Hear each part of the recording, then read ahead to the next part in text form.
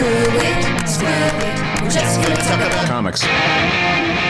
Welcome to Screw It. We're just going to talk about comics. And I'm talking about comic books. I'm here with my brother, Will Hines. Hello. My name is... hi, sorry, Will, I didn't let you speak. That's okay. My name is Kevin Hines. And this is a podcast where Will and I discuss comics that have meant to us a lot.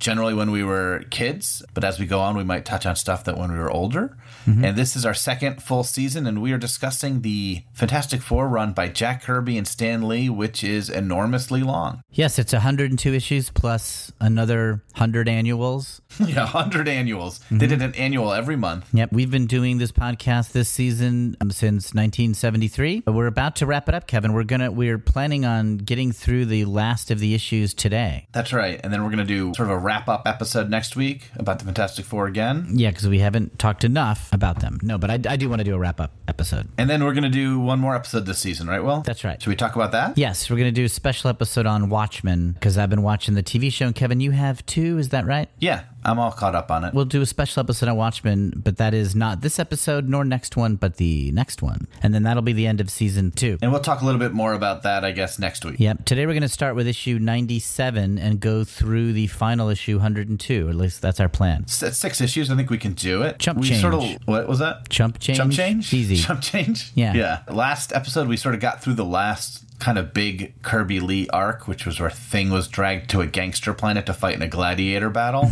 Right. And now we're sort of in this run of done in one issue storylines, but we're also going to hit issue 100, which is a milestone. Anyway, you cut the mustard. Cut the mustard. Anyway, you look at these numbers. 100 is a milestone. Yeah, 100 is a pleasing number. It's nice and round. Really impressive that the same two guys made 100 issues of a comic ever. I know sometimes you're kind of like, oh, why didn't they, like Steve Ditko left Spider-Man after issue 38 or whatever. You're like, oh, why did he leave? It was going so well. These guys stayed with it. Yeah, I mean, 100 issues is what? We're talking 6 years? 7 years? 7? Maybe almost 8 years. Yeah. That's a long time to work on one batch of characters. Yep. And Stan stays on for a while longer, which is also crazy. I mean, I guess it's less impact to him. Yeah, he doesn't come up with the characters or break down the story, so it's easier. But and this was one of the books that Kirby was like really putting time into. This and Thor, from what I understood. So it's not like he did for a couple issues of Hulk, and here and there he would kind of jump into other books and put a lot of time in, or do breakdowns, or kind of do some real quick short runs or short bits of work here and there. But the stuff this was like intensive for him. I got to imagine like this and Thor took a lot out of him, and to do that for 8 years. Pretty rad. Even if he was happy at Marvel, you'd think he'd want to move on. Yeah, he loved this book. There's no way around it. There's no two ways about it. Any way you cut the mustard, he loved this book. Yeah. Oh man, cutting the mustard. You gotta cut it. That means like passing gas, right? Am I being correct on that? I think that's what I think it's a World War I phrase about how to stop mustard gas from spreading and killing everyone. Jeez, I had no idea. My gosh, I shouldn't be using that so cavalierly. Yeah, you say cut the mustard, you're basically offending people's grandparents. Wow. Well, good. Or their great-grandparents? I don't know. Great-grandparents. I never liked that generation. Yeah, the greatest generation? Or is that World War II? One before. It's one before. What's that, the silent generation? I think they were the lost generation because they all got killed. No one liked them. Yeah. All right, the silent generation was like right before the boomers? Yes. I think of them as the uptight generation, the like rock and roll's not going to last generation. Yeah. Anyway, I'm a Gen Xer. You are too, right? Well, I'm a Gen Xer, yeah. Yeah, I'm right at the tail end of Gen X, and I feel it. I forget what our thing is. I think we temp a lot. I mean, I think it's all sort of the same, right? It just depends what age you are. Yeah, we're just grouchy old men, whatever generation. Everybody becomes, once you're over 40, it's the same generation. All right, so let's talk about the Fantastic Four, though. They are the greatest generation. They served in World War II. They did. So let's talk about the greatest generation, starting with issue 97. Yes, and this is called The Monster from the Lost Lagoon, not the Black Lagoon. That's right. Okay, so don't think that we're copying something. Would it be too much to say that this is the greatest single issue of the Fantastic Four? I think it would be too much to say that, okay. Yes. Okay. Because I can't even remember this one. I think it's dumb. It's dumb. It's a dumb issue. These issues I cannot even remember. We reread them for this podcast, and I had read them one time before that, and they never stick in my brain. I feel like if Jack Kirby is not coasting, I am. at least. I skimmed them just before we started recording, so hopefully I have some knowledge of what's going on. If you have any questions, hopefully I can answer them. Okay, who's this guy that turns into flame? Okay, that is, I believe his name is Mr. Fantastic. Okay, great. And there's a rock dude. Is he like mad? No, he's not real. Oh, You're okay. imagining that. I'm projecting an imaginary figure. Okay, because he's involved. I mean, that's you. These stories have little action.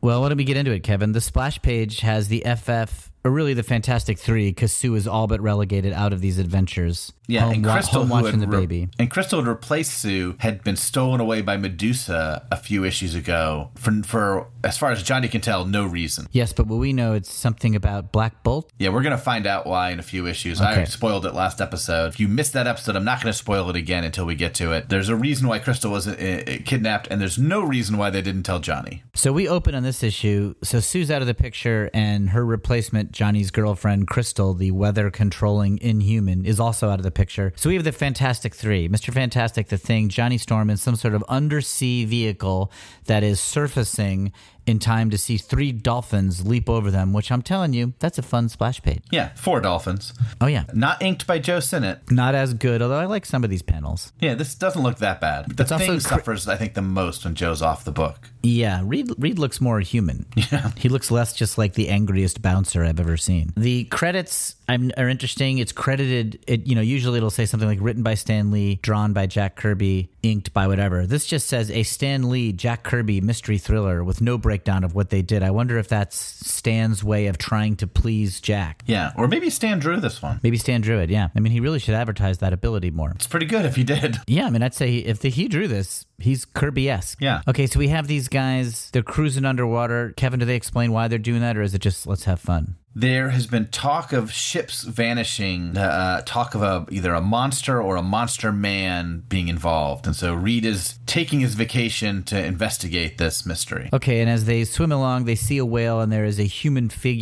figure clinging to it, and they're not sure if they see that or not. Yeah, they don't get a good glimpse of it, so they don't believe they saw it. So they just go back to their vacation. That's right. Johnny goes back, and women fawn over him, but he's still missing Crystal. Reed goes and makes out with his wife, and I don't know where Ben goes. We don't even see Ben, but then we cut to this humanoid figure. They did see a humanoid figure, Kevin. He's sending some green dude with an egg-shaped head, a lack of headgear or capes, which is rare in recent Kirby bad guys. They're usually super outfitted with crazy headgear, but this is no headgear. There's some sort of device, and once he manipulates it, he looks totally regular human. Yeah, and on this page, you're talking about page 7 where he turns himself into a human. This page and the next page, he is talking. Yeah. And then he never speaks again in this issue. Oh, that's interesting. And I don't know why. Oh, okay. He thinks to himself a lot, and people talk about how he's not talking, but he seems like he can talk. Yeah, I wonder if that's a mistake, or if Jack meant that and Stan just rushed through this. Yeah, I don't know. So we see him go to the surface, and he goes to some sort of SeaWorld-like That's right. theme park and just impresses everybody with his abilities. Yeah, he rides around on dolphins, like 1 foot on each dolphin, which I think would kill those animals. I mean, if I'm in the audience, I remember it. Sure. And who's in the audience? Well, The Fantastic Three. yeah, Sue did not come to the show. Yep. It's if you're raising a child, you can't go and watch a show, but your husband can. Yeah. Kids don't like animal attractions. No. That's for adults only. That any parent knows that. You have a kid. Yeah. He doesn't like animals. Am I right? Oh, if I love to go to the zoo and leave my wife and child at home alone every weekend. So the Fantastic Three are watching this dude, and Reed starts to suspect something about this mystery man doing all these stunts. Yeah, he's so good with sea animals. He's like, maybe he's related to this monster man we've heard about. And he sort of like reaches into the tank and probes around, which, I mean, don't do. Seems rude. Seems really rude. So and then they hire this mystery man to be their guide into the ocean. He can't speak, but I guess somehow Reed decides he's agreed with them. And so they get into their submersible craft. A lot of Jack Kirby stories are sort of like, they feel like, I've said this before, like kind of old school adventures, like the kind of thing that like Disneyland was built on. Like, ooh, we're going to get into a submarine. Like things that, like boy adventure type quests. Things that I think I would imagine kids with coonskin caps and spinning hoops would like daydream about doing. Yeah, I mean, this is a 20,000 Leagues Under the Sea type thing. Yeah, so they take this guide, and he is shirtless. He's just in his swimsuit. Yeah. He's pointing at things, he's gesturing, he's not speaking to them, and then all of a sudden he punches the side of the submarine and leaps out. Which wrecks it. Sorry, my Siri kicked in for some reason. I don't know what I said that triggered her. Is your Siri? Do you activate your Siri by saying? I can't remember anything you just said. I have Siri turned off, so I don't know why she turned on. I'm a little scared right now. Maybe Siri's super invested in the Fantastic Four. Maybe Apple has it built into all series. If somebody is talking about the Fantastic Four comics, get involved. Yeah, maybe. Like Apple's needs to own these Marvel IPs, and they'll steal them through my voice. Anyway, the mystery man has burst through the side of the sub, leaving them like trapped in mud or something. Yeah. But Reed has like a spear gun. He shoots it out. He gets out, but he and Johnny can't hold their breath long enough. But luckily, the Thing can, and he swims them to a little air pocket in the cave. There's always air pockets in caves, always. Always. If you think you're about to drown, but you are in a comic book, look for an air pocket. Yeah, go deeper is my advice. Don't go to the surface. Go deeper. Find that air pocket. Then they come face to face with the creature, page 15. Yeah, who doesn't speak. I'm going to belabor that because I think it's weird, but he does not speak. It is weird. I don't mind that he doesn't speak, but it's weird that he spoke at first. Yeah. So it's the creature, which we know is the man that there is their guide, but they don't know that. Yeah, that's right. He looks like Ambush Bug. A little bit without antennas. What characters, yours, and I'm sure everyone who's listening knows who I'm talking about. Ambush Bug, probably the second most popular DC character after Superman. Yep, Superman, Ambush Bug, Batman, the Heckler. Good for the Heckler, man. He made that 8 issues that he was in really made it. Okay, so they start to battle this creature because it's like, what? This dude's weird. Yeah, the Thing punches him a bunch. Johnny wakes up and flames at him. I mean, they attack this guy immediately. Attack him immediately, but then they follow him and they find that he's got some sort of craft, and they put together that he's an alien. There is a female member of his species aboard the ship. This is sort of like Shape of Water, the sequel. Yeah. And he's loading up plastic globes of water, and he's taking water from our planet. Yeah, to help him on his journey home, Reed surmises. I like that the woman has stayed in the ship because that fits the FF's sort of mentality. Yeah, misogyny is cross-species. Yeah, and Reed sees that and he goes, oh, I see what's happening. You didn't want to spend time with your wife.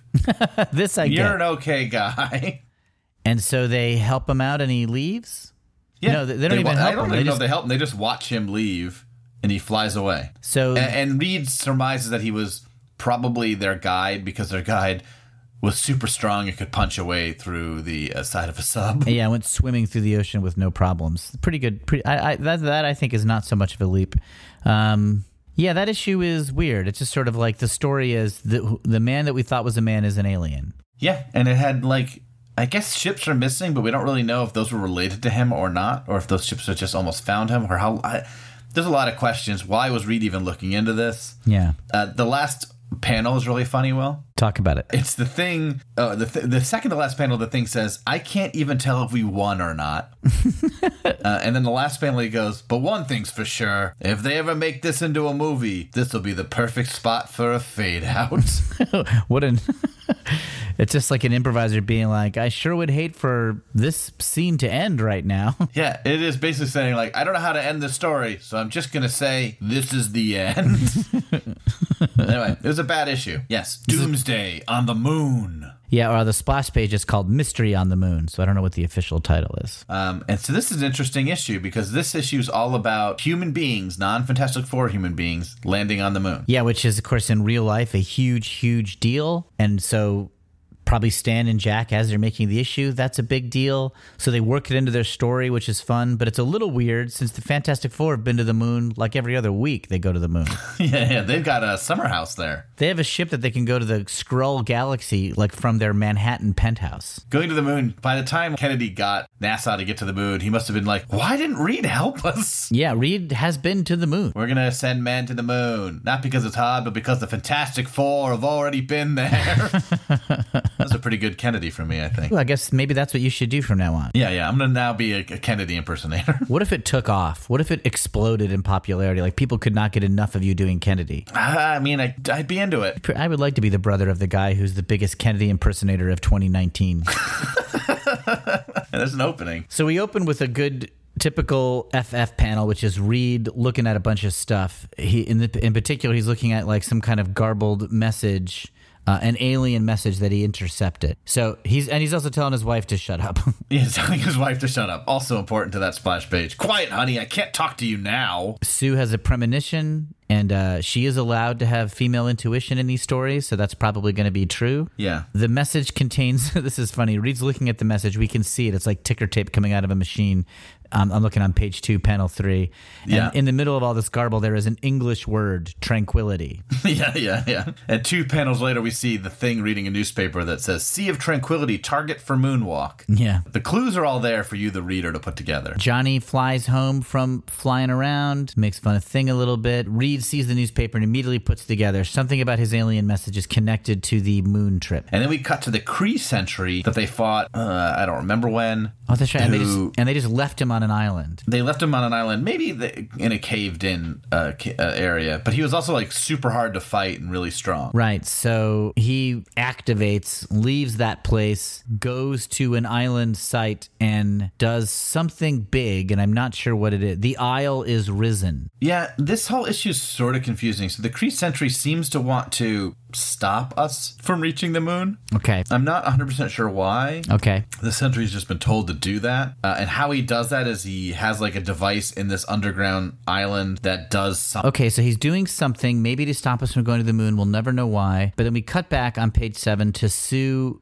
and Thing's girlfriend Alicia, and they're caring for baby Franklin. Because the men have a job to do, Will. That might be true, but Alicia's clothes are great.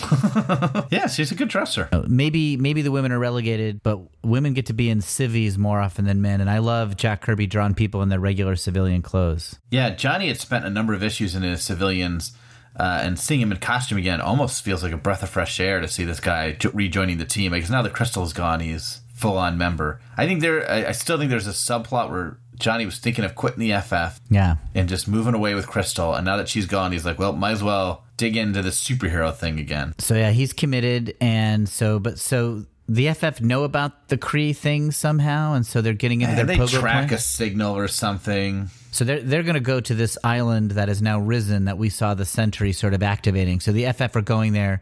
Johnny immediately starts blowing stuff up. Then we cut away to everybody watching the rocket take off for the moon landing. What's going on, Kevin, on page 11, panel 3? I think it is Russians. Okay, yeah, so we're making fun of how we're beating the Russians in the space race here. Ivan, it is not possible. How come they beat us there? We had the head start. Kevin, your characters are incredible this episode. Thank you. I've been working on it. Let me try one. Do not worry, Sonya. When they land on a moon, we can always claim we invented it. Yeah, that's pretty good too. How's that for a Russian accent? Is that good? It feels too stereotypical, but otherwise Little fine. cliche. There's also a classic Stan Lee humor. There's some classic Stan Lee humor in panel 2 where the cop seems to be pulling over a cab. Yeah. You heard me, pal. Pull that heap over to the curb, Charlie. And the cabbie goes, you can't give me a ticket now. I'm tuned in to mission control. And then the cop responds, who said anything about a ticket? I want to hear what's happening up there. And since you got your radio on. You know what? I do think that's funny. And it is the landing on the excitement over landing on the moon is something that I still get into. Like, I still think that's fun. Like, there was a documentary recently where about the Apollo moon mission, just using mostly footage from the time, like news reports and sort of documentary footage that sort of really went into the details of the trip itself, like the prep of it and stuff. And it was so compelling and fun. Did it talk about how it's all fake, though? I mean... But yeah. They went all into that. They're like, and now this is the part that is faked. There's also a huge section in the middle about how vaccines don't work. And then they showed how the Twin Towers in New York are still up. Oh, wow. I thought so. Yeah, pretty crazy. And then it ends with Stan Lee drawing. They're like, Stan Lee drew all the Fantastic Four. And it's like, I can't believe this is in here. That's a good documentary. Yeah, it was like 5 hours long. So so men are getting to the moon. That's exciting. But meanwhile, the Kree Sentry, who has a hat like a Scottish tam, He also calls his device the stimulator. which is gross. Yeah. It's like a big dildo or something like that. I don't. Yeah, and I it don't looks like like a vibrator. Well, you know, Kirby's a virile guy. You know, he's sexual. He's in touch with his sexuality. Reed is a pretty phallic dude, just being able to stretch into long objects. I don't know. Maybe this is going to be a sexy time, a sexy awakening for the Fantastic Three. Let's see. Maybe that'll happen. I can't remember how this goes. Maybe that'll happen. Yeah, maybe. So they start fighting the Kree Sentry because the FF kind of just tends to fight first talk later. They see something, they attack it immediately. In this case, I think they were right. They were right, A lot 'cause of times they fight, and at the very end they go, "Hey, can we borrow something?" And the guy's like, "Of course." This time they did know this guy's an enemy. They've had beef with him before. At some point, That's right. there's like a compartment into the inner workings of the island, and Johnny flies into it. Yes, And it's like a machine, that's the stimulator. the stimulator, and it's tracking Apollo's thing to the moon, so it's trying to threaten us. And like when they get close to the stimulator, they lose their powers or something. Oh, I didn't know that. I mean, their powers just don't work as well. I don't know. It's all confusing. We do cut to footage of the Apollo mission going to the moon, and there's sort of like really fun Jack Kirby drawings of the lunar module approaching the moon. Yeah, I mean, I got to think Kirby was way into it. He also cuts to underneath the moon and says there's like a magma layer in the moon, that something's happening. That's what the stimulator is involved with. Okay, right. So that's what the stimulator is going to activate, this hidden magma layer in the moon that will thwart the mission. That's right. Okay. I mean, that would be terrible if we landed on the moon and immediately a sea of magma killed them. That would be bad. The crazy thing is we didn't know if something like that would happen. Like, of course, that's a far-fetched thing, but again, watching this documentary, it's like, yeah, what happens when we land on the moon? Is it going to be all right? Like, is just like it going to be different somehow? Like, probably not, but we don't know. Like, what if you land on the moon? What if every time you touch the moon, the whole thing lights up in flame? Wouldn't that be crazy?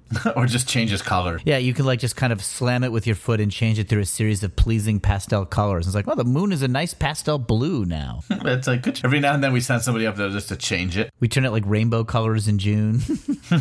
Somehow the guys who control the Empire State Building lights get charge of the moon lights. Go Mets! Moon's blue and orange, baby. Yeah, the Grom's pitching tonight. And so they defeat the Sentry, but the big ending is the successful moon landing. Yeah, the way they have to destroy the stimulator, but Reed and Johnny lose their powers when they get close to it. So Reed just goes, "Ben!" And then Ben punches it. The Sentry flies away because he's frustrated. The FF are like, fine, as long as the moon mission's safe. They start heading home in their pogo plane, which is more powerful and capable than the moon rocket itself. Yes, that's right. But They've both landed on the moon and taken off from the moon on a rocket. Yeah, they've space shuttled back and forth from the moon, probably like last week. But the big ending is Neil Armstrong landing on the moon, and it did give me chills when I read it. I love it. Yeah, the shot of his foot making the first footprint is really cool. You got to assume just off panel was like some candy bar that Reed left behind or something, but... Did you notice how Jack Kirby corrects his quote here? No. So the last two panels of this are Neil Armstrong, and in the book it's written, that's one small step for a man, one giant leap for mankind. But on the transmission, he biffed it. He was like nervous or something, and he said, that's one small step for man, one giant leap for mankind. He didn't say a man. Mm-hmm. Neil Armstrong blew it, is what I'm saying. And Kirby would have nailed it. Kirby would have crushed it. Are you kidding me? Also, he wouldn't have settled for that. He would have been like, now. He would have like, Stan would have written him something like, now the Titanic's tumultuous toddler-like. I don't know. Something You good. started good, but then you lost your path. I'm no When you Stan. said toddler. I'm no Stanley. It's kind of Yeah, silly. it's not bad. I liked it I mean, better than last issue. It feels like if the FF didn't comment on the moon landing, it would be missing. I love that they did it. I think that's really fun. Because so much of this book started with them trying to get to the moon, right? Oh, that's right. I Or at forgot least about into it. space. They took a rocket into space. It Yeah, feels it like was a thing something that about they the should at space least... race, the Russians. Yeah. Let's go on to issue 99. Yeah, and this sort of solves the mystery of why Crystal was kidnapped by the Inhumans, Will. Okay, great. The title of this is The Torch Goes Wild. Yeah, it's written as if he's just going to go on a romp. Yeah, it sounds like a party issue, like he's going to hit the beach. Instead, he tries to murder an entire race of beings. I mean, that would scare me. Yeah. So we open in this issue, and Ben is looking in a mirror to see how he looks on skis because he's thinking of going skiing. That's right. I assume Reed made him thing skis. That's nice. So that's pretty fun. And then the torch is gone, right? Yeah, so Reed comes in and says, Johnny's in trouble. You can't go skiing. We've got to go save Johnny. He's flown off to kill all the Inhumans to get Crystal back. So he's flying halfway across the world. We see shots of him doing that. He explains that he went up above the stratosphere to make it a shorter trip, that he took a rest. That would work. He has to dodge some Hunter missiles when he flies over Kami airspace. Yep, does it easily. He takes a rest in the Himalayas. He finds a cave and takes a nap. And in this cave, he runs into...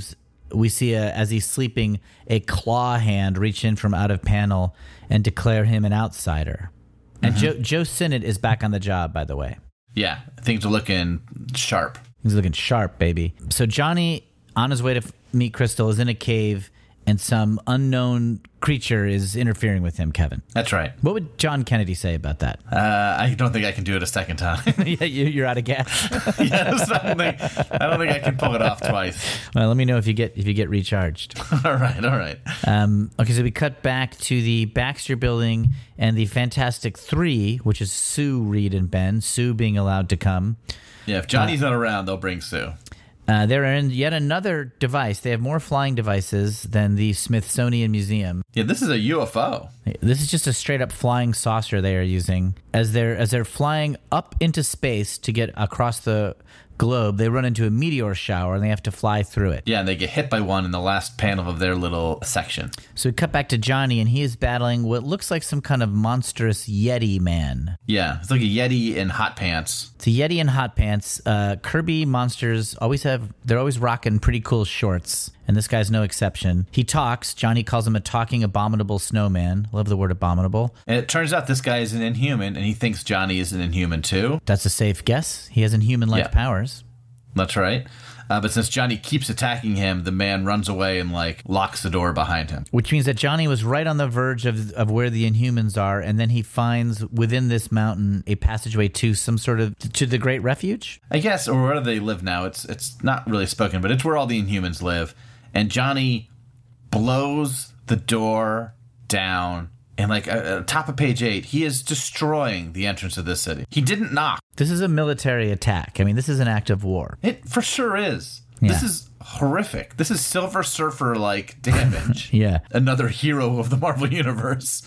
But Jack Kirby, man, you got to show that action every couple of pages. So if there hasn't been action and there's a hero in the panel, he's going to start destroying stuff. Yeah. And so then Johnny just works his way through the defenses of the city, immediately gets to the throne room, the center of the city, where the main Inhumans are, the ones that we know, are all sitting around Black Bolt. Just before that, on page 10, after destroying part of the city, he lands and tells somebody, hold your fire, which is a crazy thing to say after you've blown up parts of the city. He goes, I demand an audience in the palace of Black Bolt. And they go, it must be granted, such is our law. That's a bad law. Bad law. Anybody who asks to see the king can just do it? Yeah. So they take him to Black Bolt, this man who is, I assume, killed some people. Yeah, but and they he shows take up, this and murderer. the royal family is all hanging out. So that's Black Bolt, the man whose voice is like a nuclear bomb. Crystal, Johnny's girlfriend who controls the weather. She's wearing her FF costume. Medusa, the woman with living hair. Karnak, who's good at chopping stuff. And Triton, the undersea man. That's right. All right, so they're all here. We don't see Gorgon. Yeah, so he's the only one that's really missing. That's right. And we don't that's see important to the story, Will. That's important to the story. We don't see Lockjaw either. No, he's not important. Okay, so Johnny starts fighting everybody. He's mad. So what's Crystal say on page 11, Will? Johnny, my darling, you must leave at once. Go back where you came from. There's nothing you can do. I cannot explain, but you must trust me and you must leave me. Right. Most of that is not true. She could tell him. She could tell him. There's no reason it needs to be a secret. There's no reason Johnny can't be here for this. There's nothing Johnny can do, but he could hang out. You could find out what's going on. Yeah. Anyway, but yes, then Johnny attacks the Inhumans. That answer was not good enough for him, so he attacks. Now, even though it's weird that Crystal doesn't tell him what's going on, if your loved one said, trust me, get out of here, wouldn't you at least consider getting out of there? Yeah. I mean, she looks fine. You know, she's not like in danger. She's not in danger. It is obnoxious to attack your girlfriend's family. Yeah. Because your girlfriend doesn't want to go on a date with you. Yeah. I'm going to go on a limb here and say, don't do that, listeners. Yeah. If you ask somebody out and they go out with you a few times, move in with you, spend all their time with you, and then go home for a couple days, don't beat up their family. Johnny's being very aggro, but the Inhumans are ready to fight, so we get into a little battle here. We cut away to the Fantastic Three, who, because of the meteor shower, had to land in like Tibetan plateaus or whatever. In Mongolia somewhere, maybe. And they're just sort of hanging out with villagers, signing autographs, and Sue's enjoying meeting these people while Reed fixes their flying saucer. Which he does, and so they get back in the ship. They almost forget Ben, but Reed reaches his stretchy arm out and grabs him. Ben has to throw the ship to help launch it.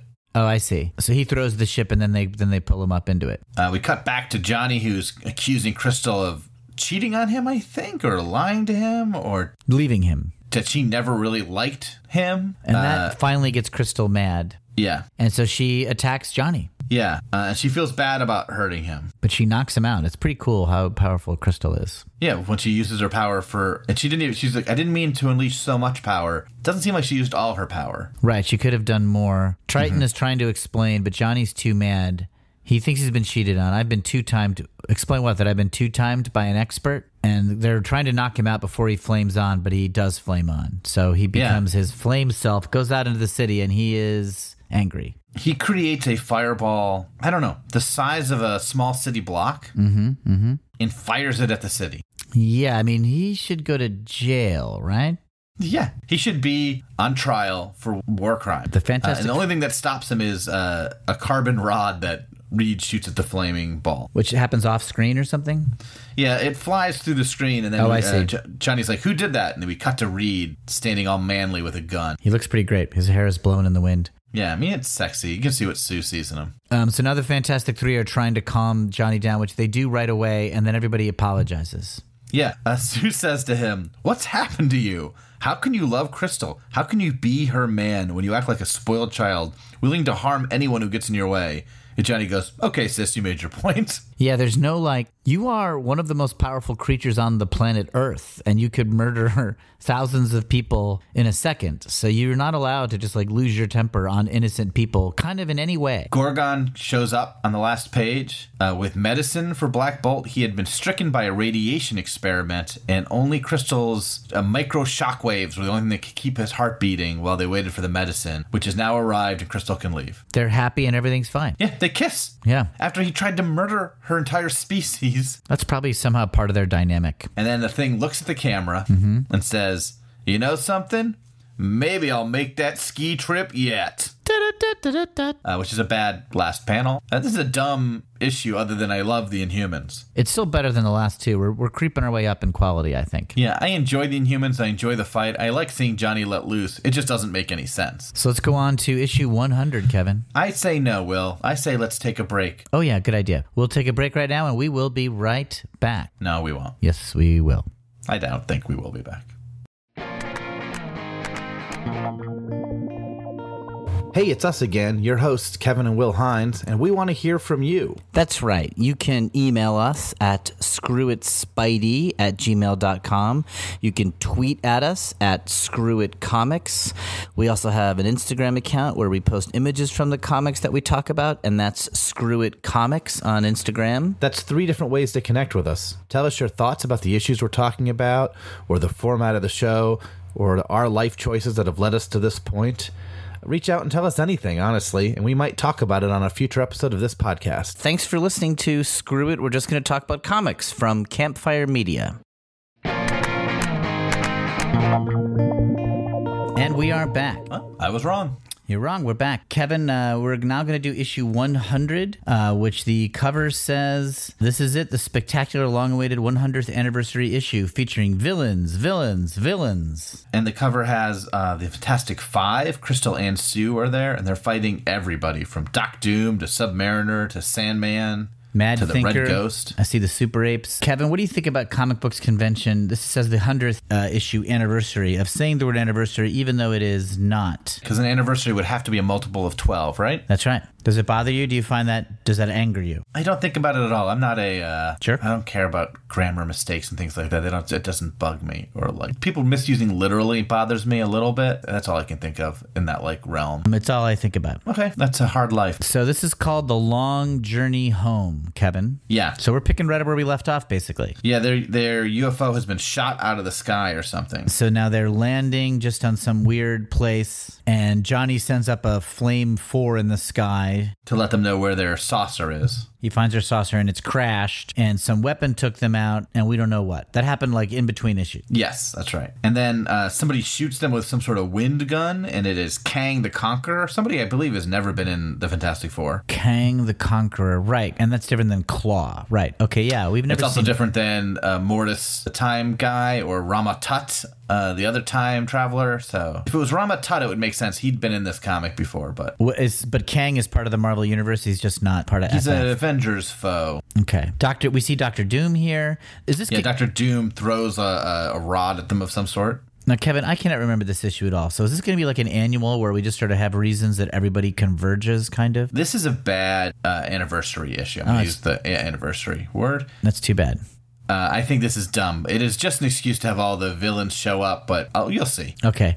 Dr. Doom attacks them, but like they vanish, right? Like Doom attacks and Kang attacks, but now they're gone. Like Crystal makes a tree fall on them. So they leave. Then we cut to the Puppet Master and this Mad Thinker, the scheduler. Right, and we find out that they're sending androids after the FF. Okay. So those were not the real Doom and Kang. Those were androids made by the Puppet Master who can control people, but he's not controlling people, he's controlling androids. And the androids are made by the Mad Thinker so they can have the powers and abilities of the villains, I guess. And they're working on one fight. They have a bunch of androids out there to fight them, we hear. And they're working on one last one, the Hulk. Okay, so, but before we get to that, we see the Sentry attacks them. The next thing that attacks them is, the Sentry. And then we cut back, they defeat him. Yeah, and then it's clobbering time. He goes down. They find some camels. The Dragon Man attacks. Right. Johnny bursts through a mountain or something. I mean, there's also cool displays of their powers going on.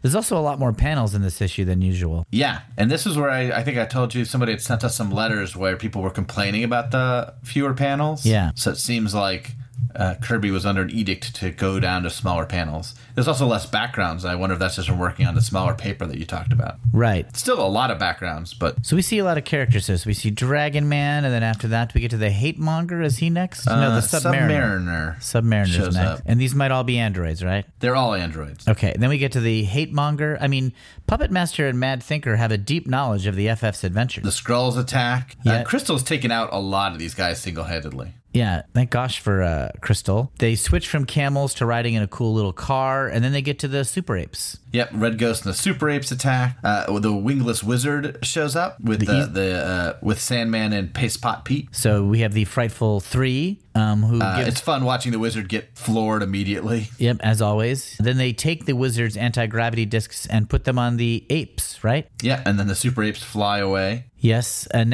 then by this time, Puppet Master and Mad Thinker have completed their final android, the Hulk. Right, and the Hulk attacks the Puppet Master and the Mad Thinker. The end. That's pretty fun. I bet you Jack enjoyed drawing this at least. It's fun to draw, and I mean, I guess like they're trying to find some excuse to bring all these characters back to make it feel momentous. Yeah. But it just doesn't feel It's not good. that important. I guess it was just an era of comics when it's like, hey, at least give them lots of punching. Yeah. I mean, I love that there's all this buildup. Like, at some point, we're going to release the Hulk, and he's going to fight the FF, and that's going to be it for them. And then the Hulk just doesn't work. It attacks the people who are controlling it.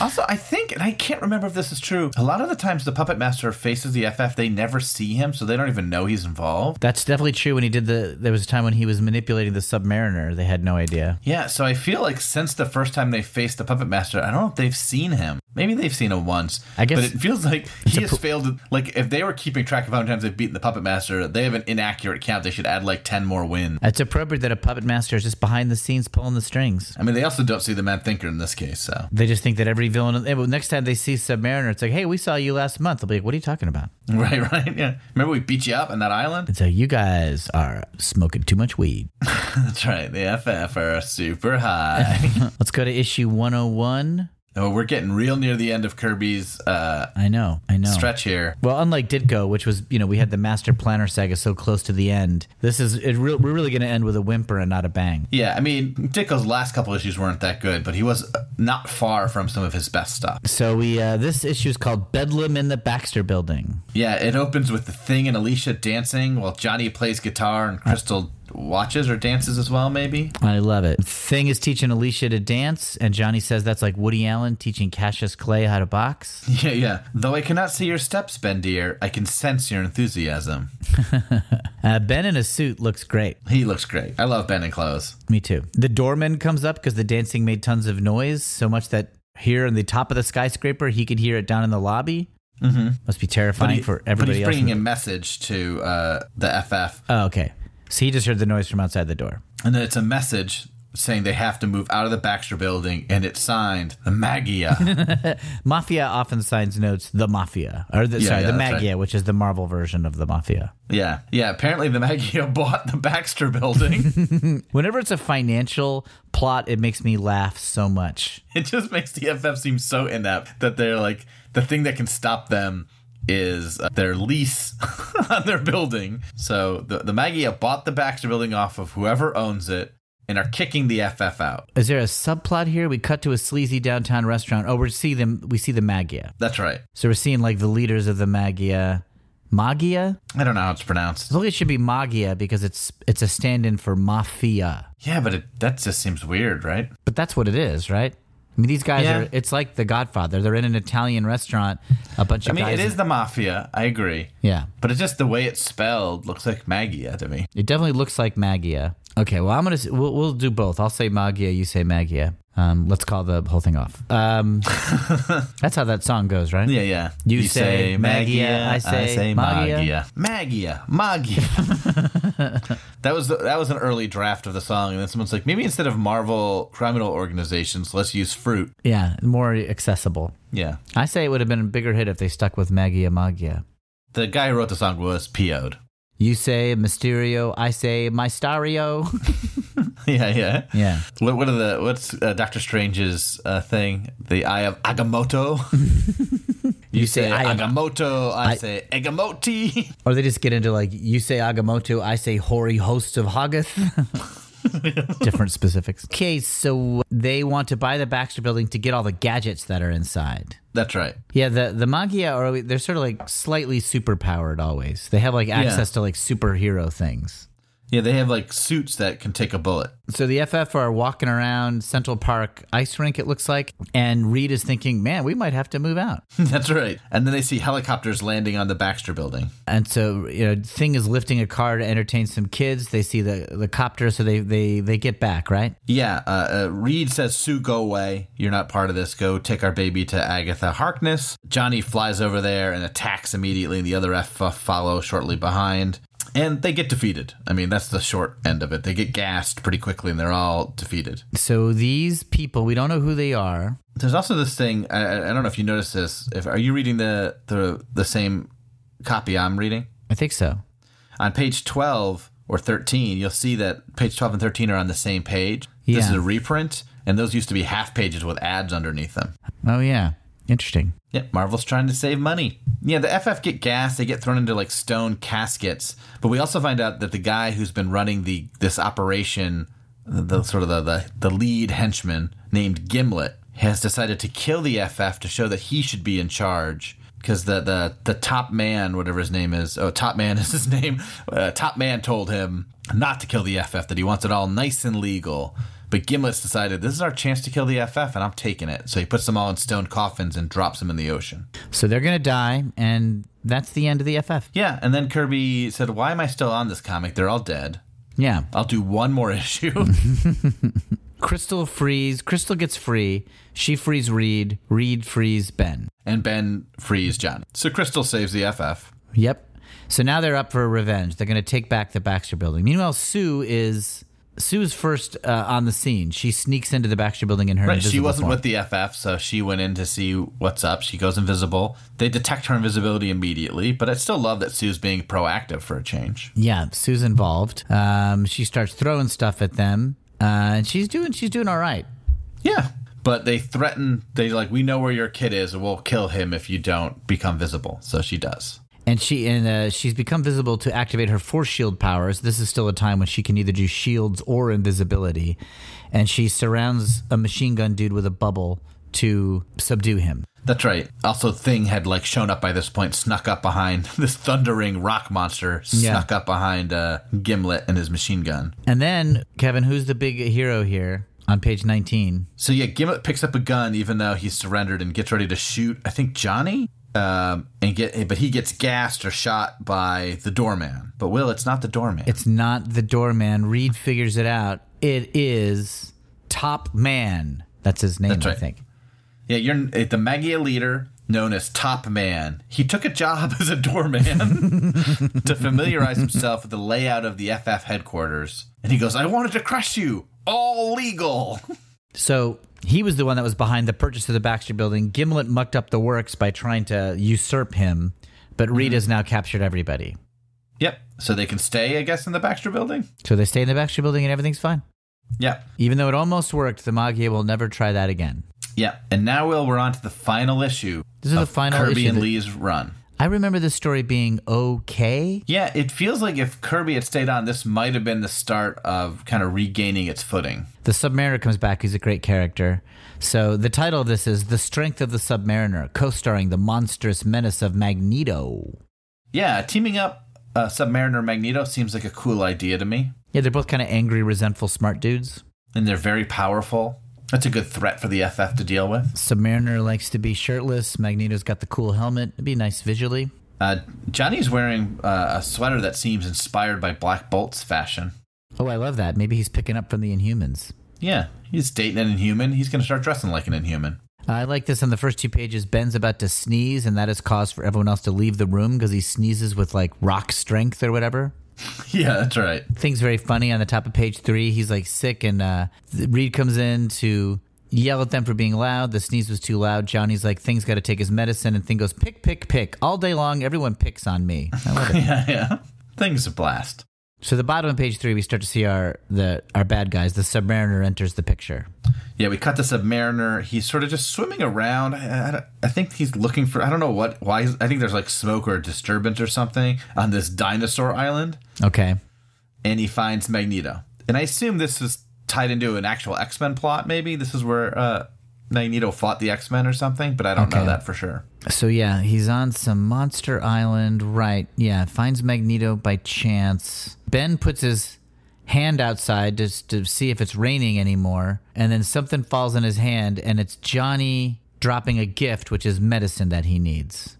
Yeah, and I guess that made the Thing mad. Yeah, Johnny's trying to trick him into taking medicine, but then the top of a building that Johnny is flying by breaks off and soars into the sky. Yeah, and Johnny sort of lures it into the bay. Somehow.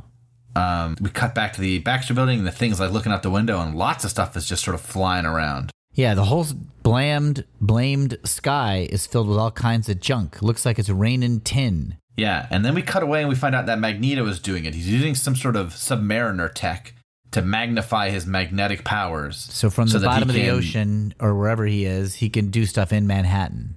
That's right. Then we cut to a cool splash page on page 9, a full-page picture. Magneto and Namor are talking about teaming up. Yeah.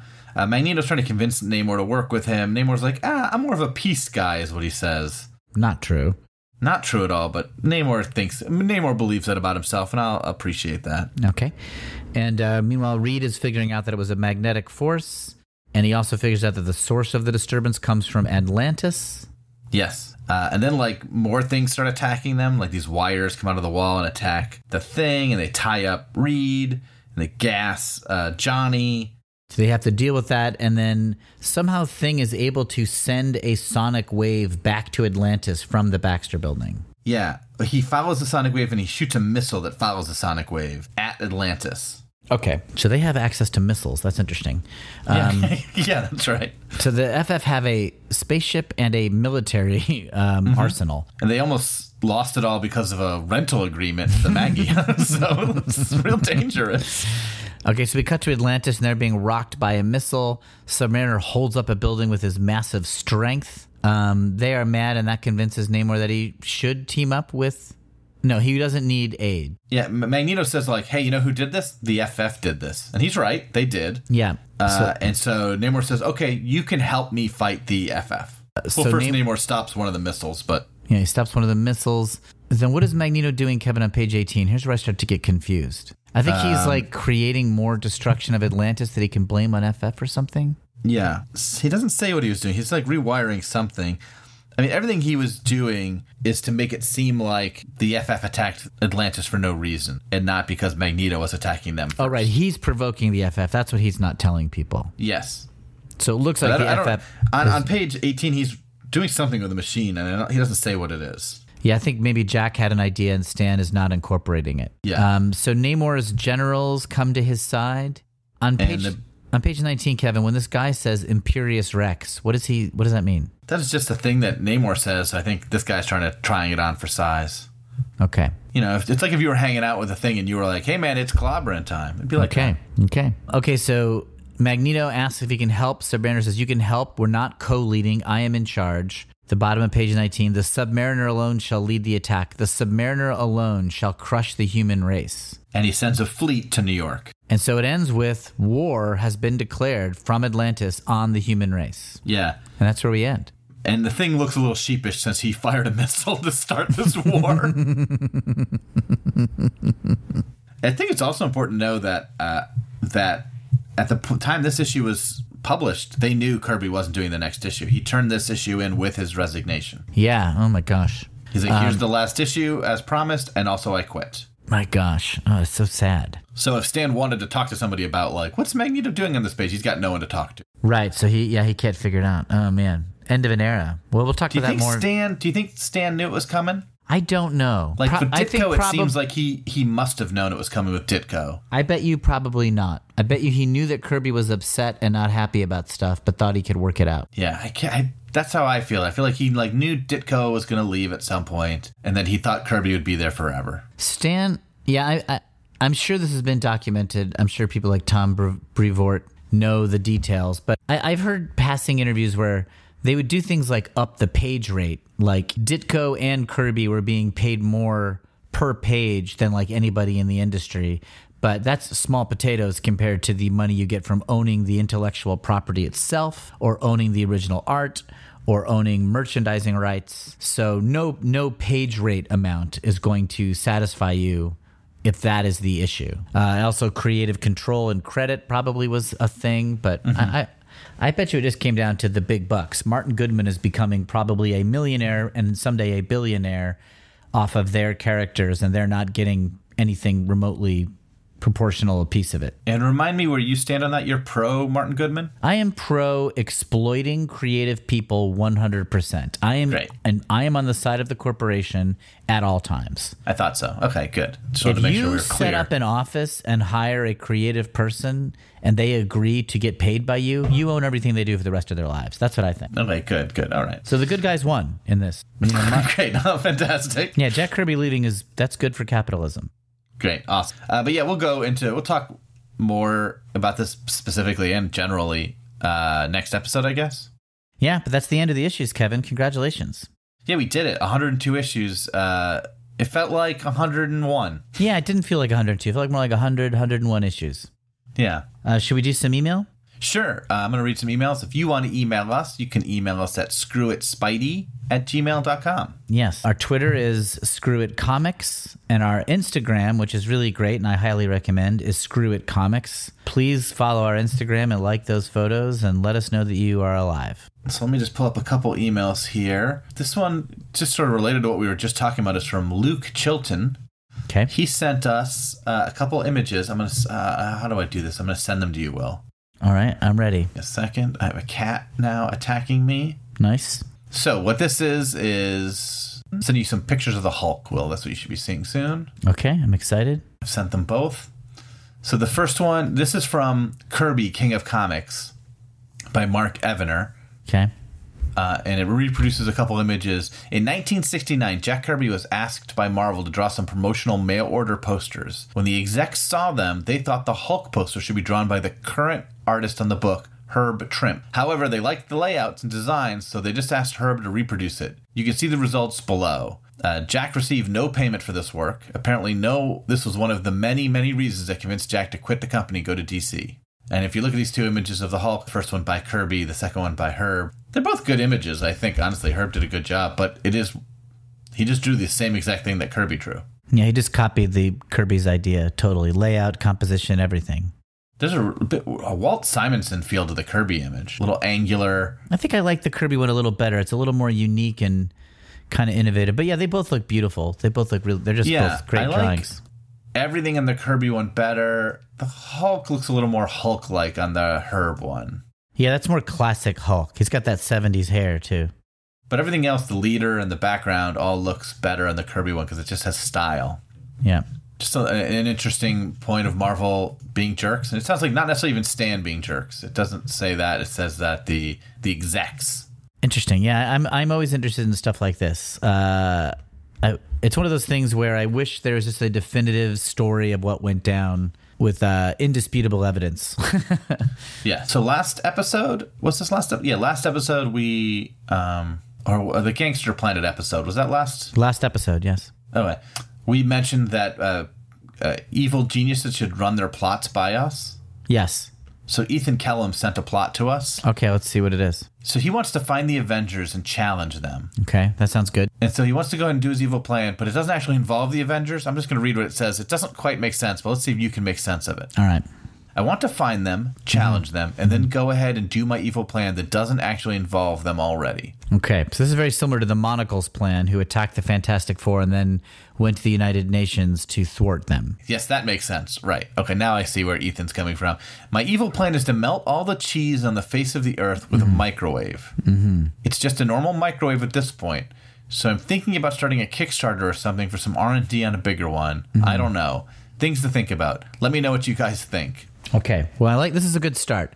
Now, some would say, boy, don't bother engaging the Avengers if you're going to get into this cheese plot, because then you're going to be on their radar.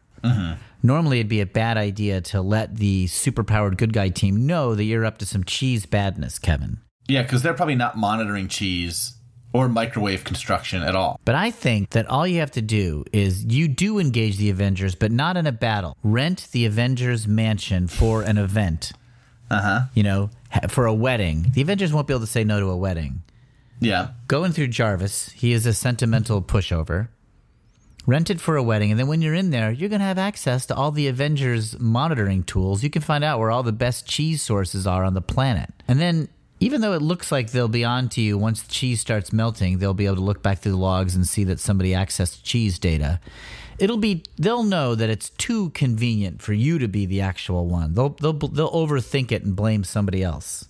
Okay. That's my advice. Well, hopefully that helps you get started on that plan, Ethan. If anyone else has any world-conquering plans they want to run by us, please email us at screwitspidey@gmail.com. We got one more email I want to read. Well, this is from Justin Bridge, friend of the show. Frequent emailer. That's right. And he's talking about the comment that Reed made a few issues ago that they couldn't arrest Mole Man for trying to conquer the Earth because he hadn't committed any crimes. That's right. So, issue: has the Mole Man committed any crimes? He wants to look at this. Okay. And he goes, rule: battery is any physical act that results in harm or injury to another without that person's consent. There are 4 components to consider. Did the defendant act? Did the defendant intend to cause contact? Was that contact harmful? Did the victim suffer a harmful contact? Okay. Breaking apart the 2 different types of battery in this issue: the house assaults on the FF and the attempted blinding of humanity. Number 1. Yeah. As the FF move into their strange house they found, in quotes, the house attacks them. Assuming that Mole Man was directing these attacks or had set up booby traps, which he pretty much admits, this would constitute battery. Mole Man acted directly and programmed his house to attack. Mole Man intended to do so. The contact was harmful, and Reed suffered injury. However, a mitigating factor in this scenario is that are we sure the FF bought the house? It isn't clear, and absent title, and given the fact that Mole Man is defending his property, it would appear not. New York State allows the use of deadly force for home invasions. Moving into a house without being invited or permitted is trespassing, and given their power set and Mole Man's history with them, it would be understandable if he deemed them a threat. As they invaded his house uninvited, Mole Man is justified in using deadly force to defend himself. They cleared of 1 assault charge for Mole Man. Okay. Number 2. However, attempting to blind the human race would be battery. Battery is considered a crime in all states, although in some states refer to lesser battery as assault. For purpose of this discussion, it is assumed that intentionally blinding people would be considered to be the highest level of battery. Given the description of the blinding device, there are likely also federal and international war crime charges to consider as well. Conclusion is that Mole Man did commit a crime and he could be arrested, I guess. He committed a crime, and the crime is battery by attempting to blind the human race. That's right. That's what Justin has come to the conclusion of. Though there was no crime in attacking the FF. That was totally within his rights. I'm convinced. I think Justin would be a good lawyer for the Mole Man. I mean, he's in better standing than I thought before.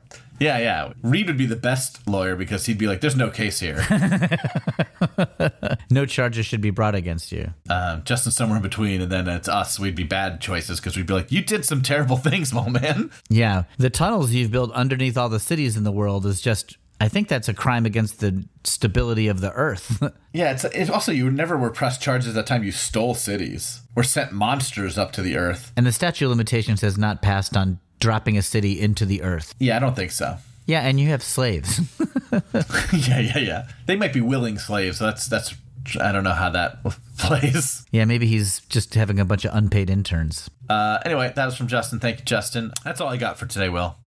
I love it. Well, I hope people email us more. So, Kevin, we're gonna have one more episode where we'll clean up some odds and ends, and we'll end our season on the Fantastic Four, and then a Watchmen episode. Yeah, and then we'll have a Watchmen Coda, which I'm looking forward to. I just dug out my trade paperback and just looking at the cover got me excited. I reread it when the series started, and I'm jazzed up. We're probably just covering issue 1, but then talking about the series as a whole. That's right. I'm very excited. Me too. Thanks, everybody, for listening. Kevin, good job podcasting. Yeah, good job, Will. I was going to try to do Kennedy there, and I bailed immediately. Just think about it for now. You just do one an episode. I don't think we have any unreasonable demands on you. I need a week's prep to get that out.